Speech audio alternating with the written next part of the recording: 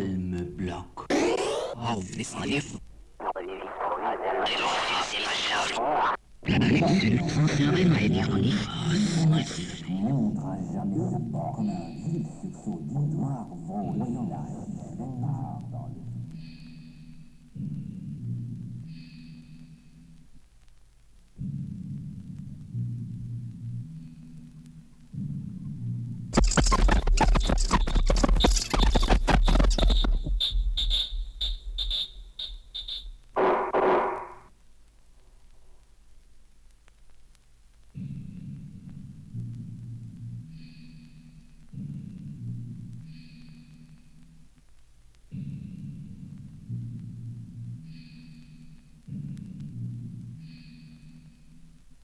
Tel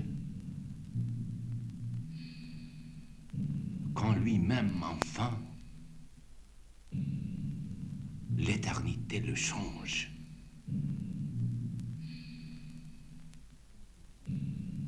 Le poète suscite avec un glaive nu son siècle épouvanté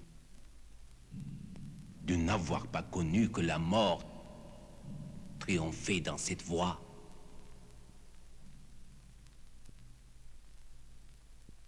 Étrange.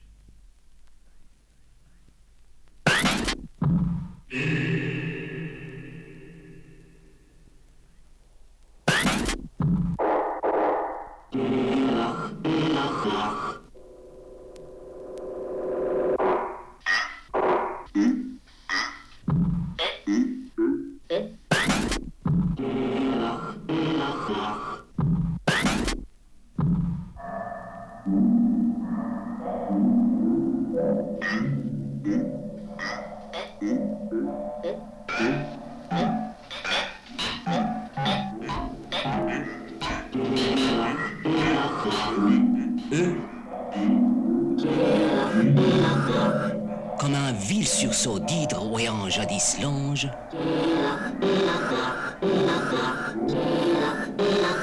donnèrent un sens plus pur aux mots de la tribu. Proclamèrent très haut le sortilège bu dans le flot sans honneur de quelques noirs mélanges.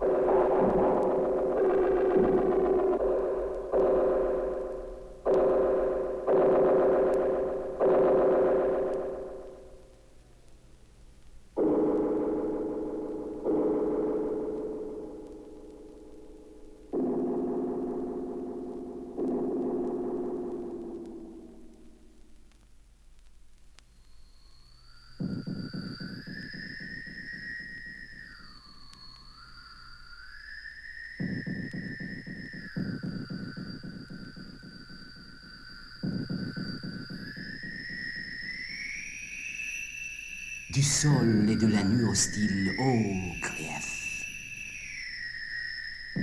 Si notre idée avec ne sculpte un bas-relief,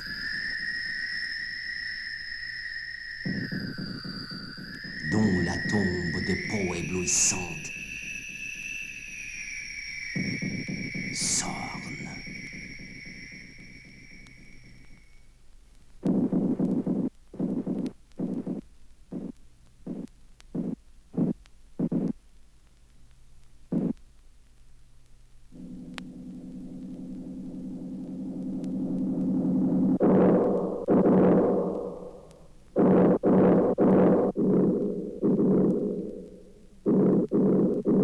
Calme bloc, ici-bas, chute d'un désastre obscur. Que ce granit du moins montre à jamais sa borne. Au noir vol du blasphème et part dans le futur.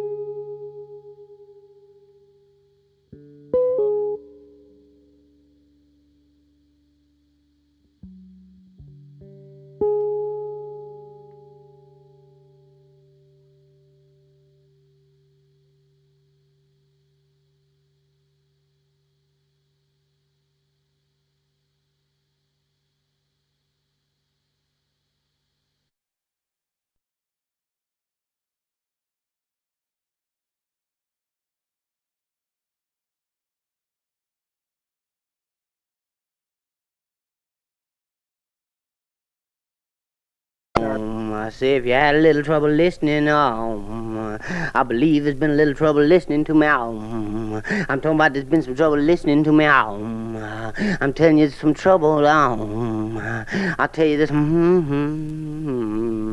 Cause hippies, I'm talking about hippies are living out. Hippies are living proof that a nigga fuck a dog, yeah. I'm telling you better watch out for your little doggies around, because a nigga's gonna sneak up and fuck him, yeah. Your little dog will be out there minding his own business, and a damn nigga will come up and fuck him, and you know what you'll have in. The result of that thing will be a hippie out. You'll have a little hippie running around. There'll be a little hippie running around after the nigga comes up and fucks the dog, yeah, and fucks the dog, yeah, and fucks the dog, yeah.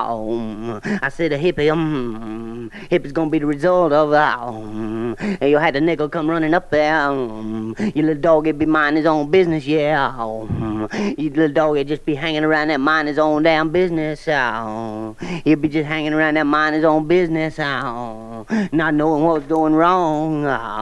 He'll be coming up there and all of a sudden, your little dog will be minding his own business. He'll be coming up there and minding his own business. And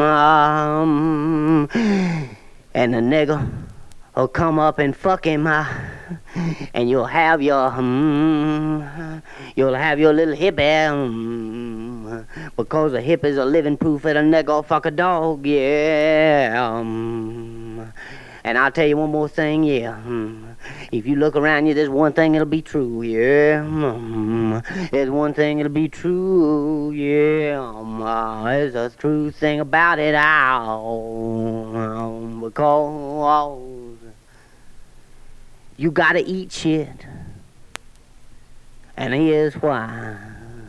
You gotta eat shit all the time, because 10 million flies cannot be wrong, no. 10 million flies cannot be wrong. Why don't you eat your little shit? 10 million flies can't be wrong. Why don't you eat a little shit? 10 million flies, they can't be wrong. Why don't you eat a little shit? 10 million flies, they can't be wrong. Why don't you eat a little shit? Ow! 10 million flies, can't be wrong. Why don't you eat a little shit? 10 million flies, they can't be wrong. Why don't you eat a little shit? Eat that shit, they can't be wrong. 10 million flies won't lead you astray. Eat some shit today, yeah. You gotta, eat some shit, because 10 million flies cannot be wrong, yeah. And remember, the hippie.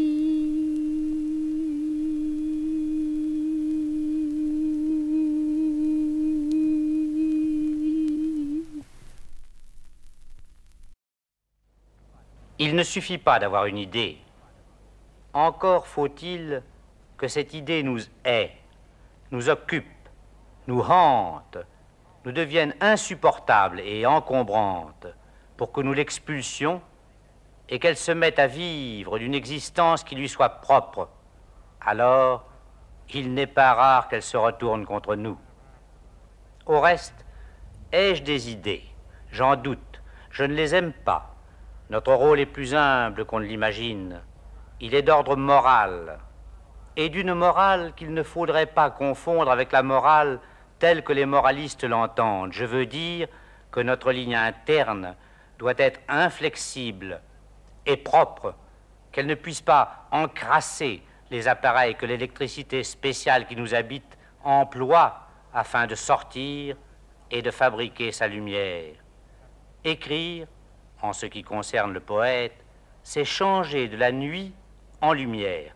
C'est, en quelque sorte, mettre de la nuit en plein jour. Rien n'est plus complexe ni plus mystérieux que ce travail. Il exige la soumission et le contrôle, un équilibre entre nos forces avouées et nos forces inavouables, si profondes en notre personne qu'elles nous surprennent autant qu'elles peuvent surprendre les autres. Somme toute, notre métier, et Picasso me disait, le métier c'est ce qui ne s'apprend pas. Notre métier est un métier d'archéologue, puisqu'il ne faudrait pas dire inspiration, mais expiration, que nos œuvres préexistent et que notre entreprise est de fouiller notre âme. Si je constate mes œuvres, c'est longtemps après le phénomène qui les découvre. Elles me deviennent étrangères, voire hostiles, et je les juge comme si j'étais un public inconnu. Les machines, le cinématographe et le disque rendent au poète un immense service, car film et disque correspondent à un monstrueux tirage de livres. Il est donc normal que peu de monde comprenne ce livre, mais le monstrueux tirage multiplie les chances de toucher quelques personnes que le poète ne rencontrait pas jadis ou rencontrait à la longue et après sa mort. La lutte que mène un poète de son vivant est un paradoxe, car il est posthume. La France a toujours tué ses poètes. La liste est longue de ses victimes, et c'est une bonne chose. Un poète doit mourir plusieurs fois avant de vivre. En vérité, c'est lorsque le poète est mort qu'il vit, et lorsqu'il vit, il est toujours un peu mort. C'est pourquoi sa lutte est si rude. L'œuvre qui le mange et qui veut se débarrasser de lui est la plus forte. Elle exige l'aide d'un plus faible et elle le méprise. En France, je me trouve pour ainsi dire en famille. On sait comment les familles en usent. Je crois que les Français m'aiment bien, au fond, mais du matin au soir, je ne reçois que taloches et torgnoles. Dès que je quitte la France, je quitte la famille. Des amis m'accueillent comme un ami. Tout change. Si je racontais à la France, par exemple, les succès d'Orphée en Suède et en Allemagne, la France me dirait la phrase de la mère des parents terribles.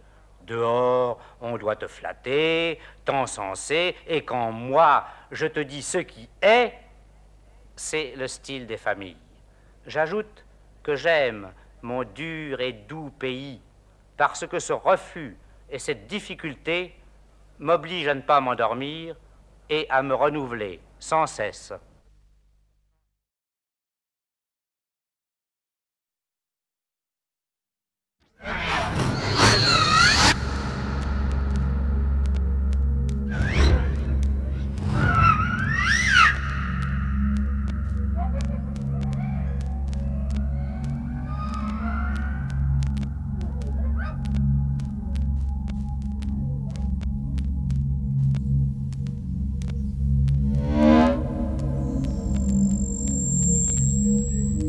J'ai adoré des ruines et quantité de vieilles pierres, mais je les ai adorées de près, me faisant œil dans la pierre, main ruineuse sous les socles, déchiffreur de pierres à demi effacées. Ce que je vois nettement d'ici n'a rien à faire avec l'adoration ou la fascination. Quand le regard est faisceau fixe, tunnel creux, ce que je vois dans les cohortes armées, les ciels et les sous-sols n'est que diffusion. Vague lumière, tache naissante, lecture du vent. Dans les vents où on ne lit que des forces, qu'une vigueur ou qu'une caresse.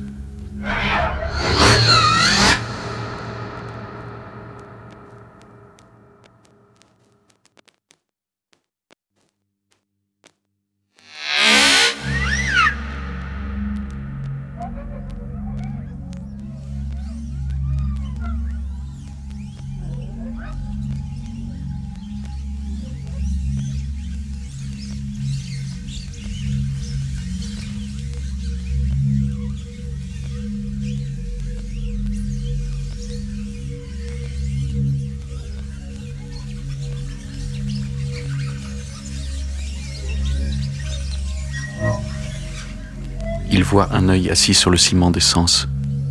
Les sens, eux, agenouillés devant la masse, et la multiplicité de la masse, sont des pierres ou des sédiments dans le lit d'un ruisseau qu'il n'arrête ni ne détourne.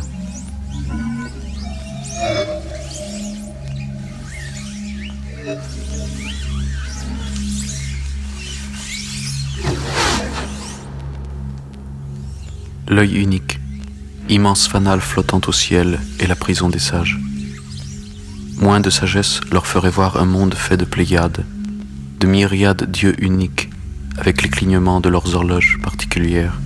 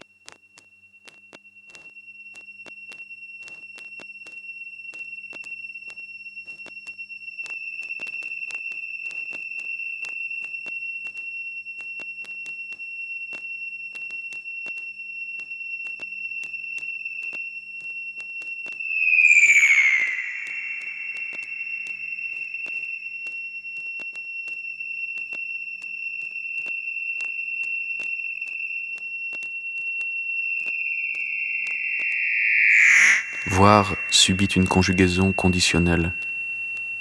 Voir, ce n'est jamais quand je vois. Voir ne me sollicite pas et ne veut pas que je vois. Aussi, voir ne répond pas à ma sollicitation de la vue, de l'attention ou de l'œil.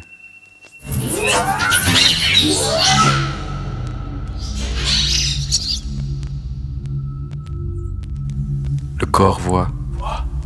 Ouvrir l'œil, c'est ouvrir le corps. Ouvrir l'œil, c'est faire du corps un grand œil. Du corps, c'est prolonger l'épiderme d'un grand nombre de globes ocellés. L'épiderme. Argos panoptes. Géant qui voit tout et dont les 100 yeux ne se ferment jamais en même temps. Mais la flûte d'Hermès trompa son oreille et il s'endormit de tous ses yeux.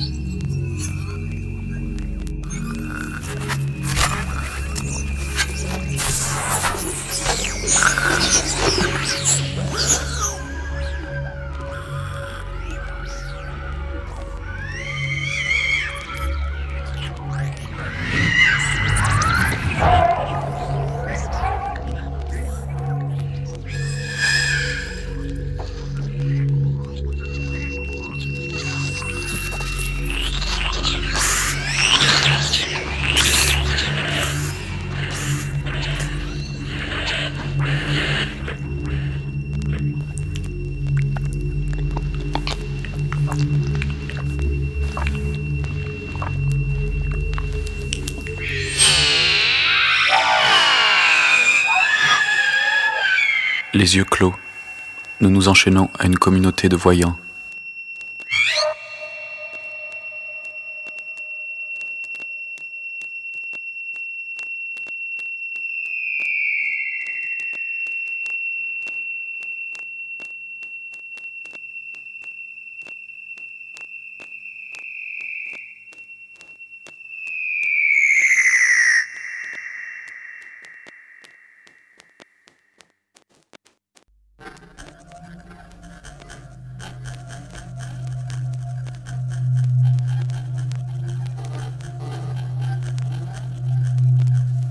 En ouvrant l'œil, tu commets un crime parfait, qui ne laisse de traces ni d'empreintes, qui n'échouera pas et restera jamais impuni. Tu ouvres l'œil et c'est un massacre qui laisse les mains propres et blanches.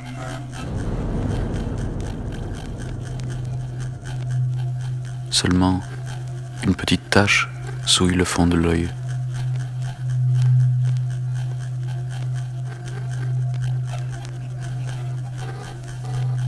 L'œil, le corps complet. Le corps si incomplet se souvient du temps où il était œil. Ah! Voir, c'est pareillement se jeter de la plus haute fenêtre.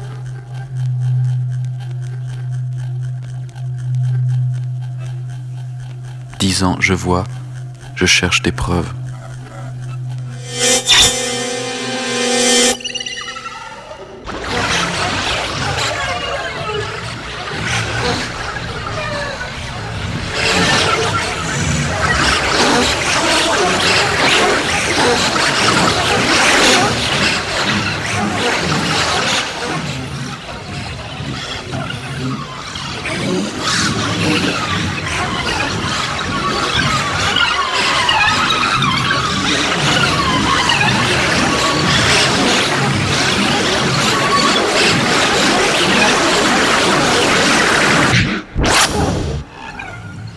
Dans l'Agamemnon d'Échille, sont-ce les têtes ou les yeux que frappe la foudre de Zeus?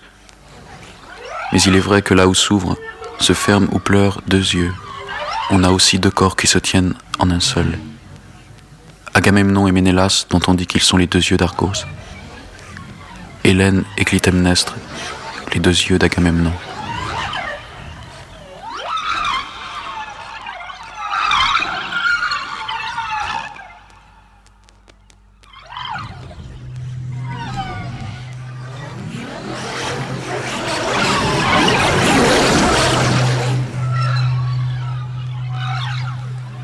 La pupille, le point de désir, détroit par lequel vont et viennent les eaux du désir et de la mort.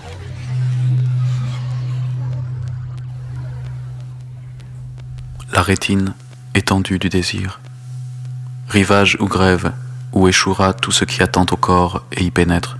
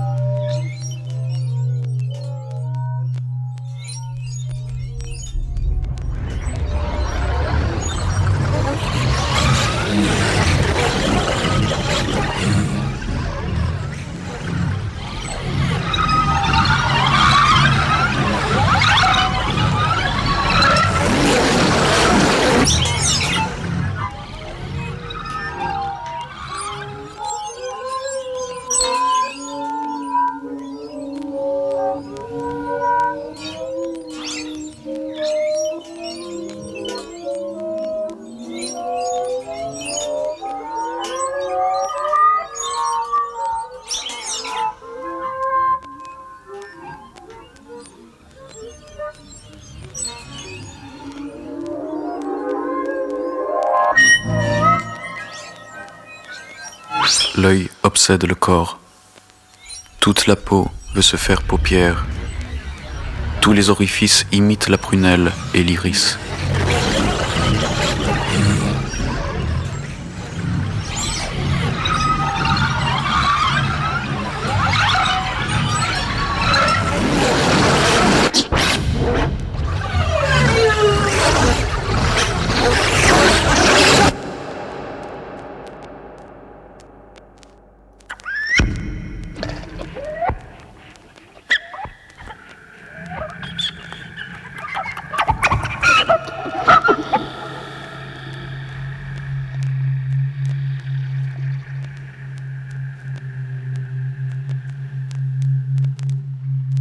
Le monoculum de Paracelse est l'œil unique du monstre fraternel, et le monstre lui-même, le Minotaure.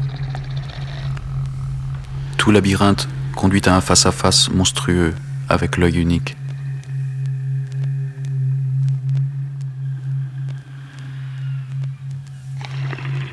L'œil, présence de l'infini, présence infinie dans un corps fini.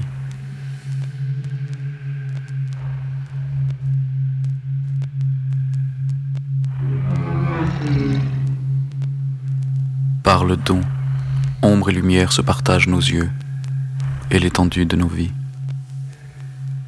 Le don des yeux par lequel vie et mort sont accouplés.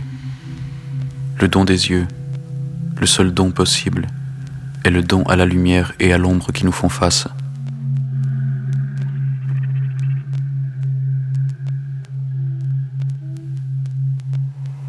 Voir attise la pesanteur de nos liens.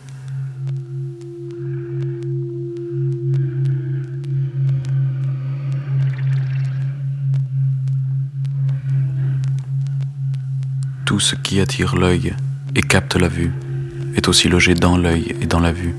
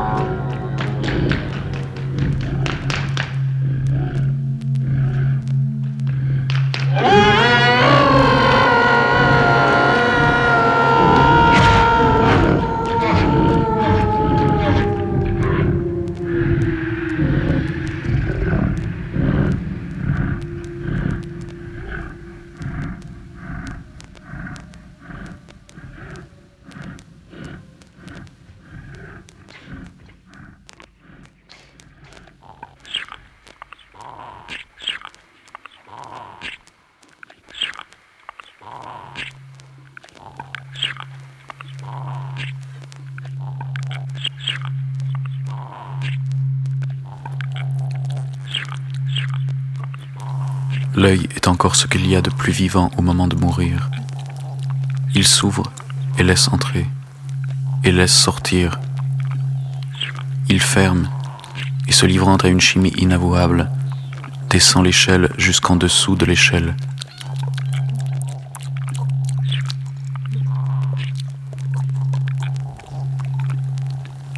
La vision décrit la scène et le lieu d'apparition des choses invisibles. Celles-ci y apparaissent comme forme mère ou bien comme simulacre. Le rayon de l'œil écrit le monde dans une langue d'ombre et de lumière, une langue morte ou une langue étrangère.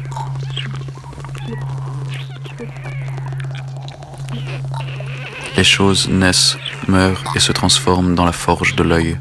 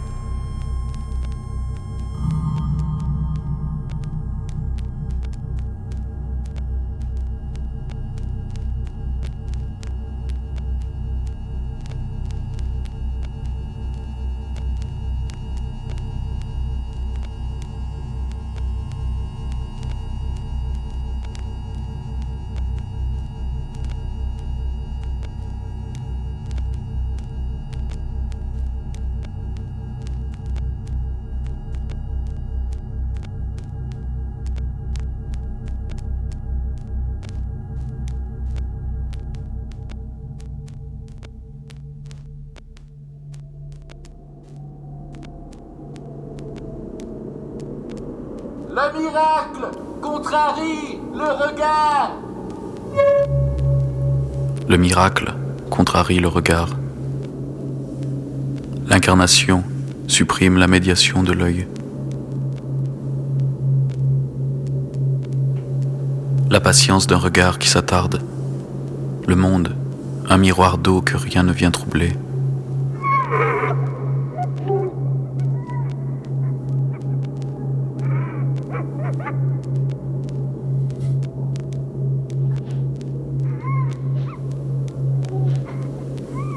Une fenêtre ouverte à la pluie. Un soleil ruminé sous une langue de plomb donne le gris lourd et le gros temps.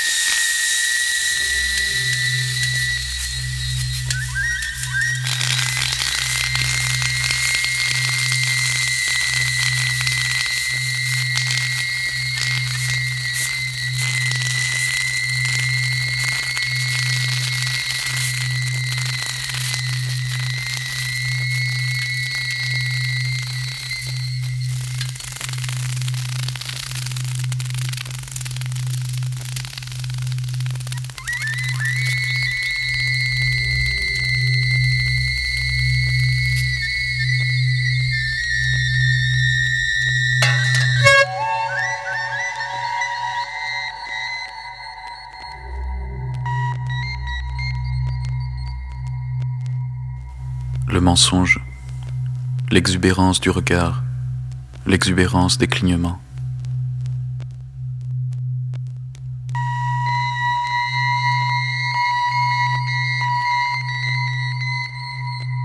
La rétine donne corps et visage à la beauté inhumaine qui flotte entre la vie et la mort.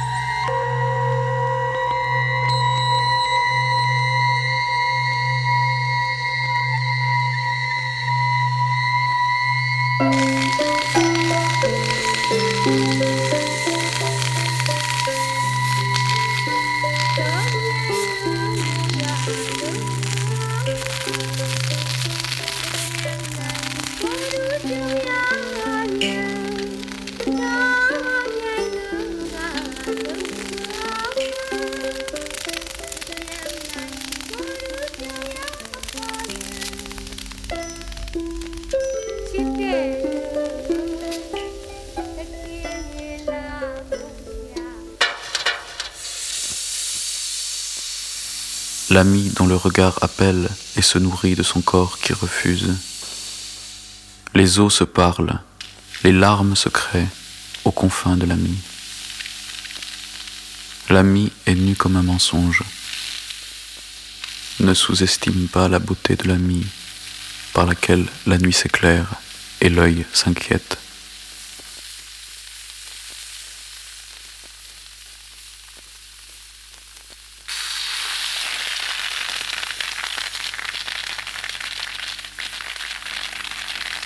Méduse, corps des substitutions.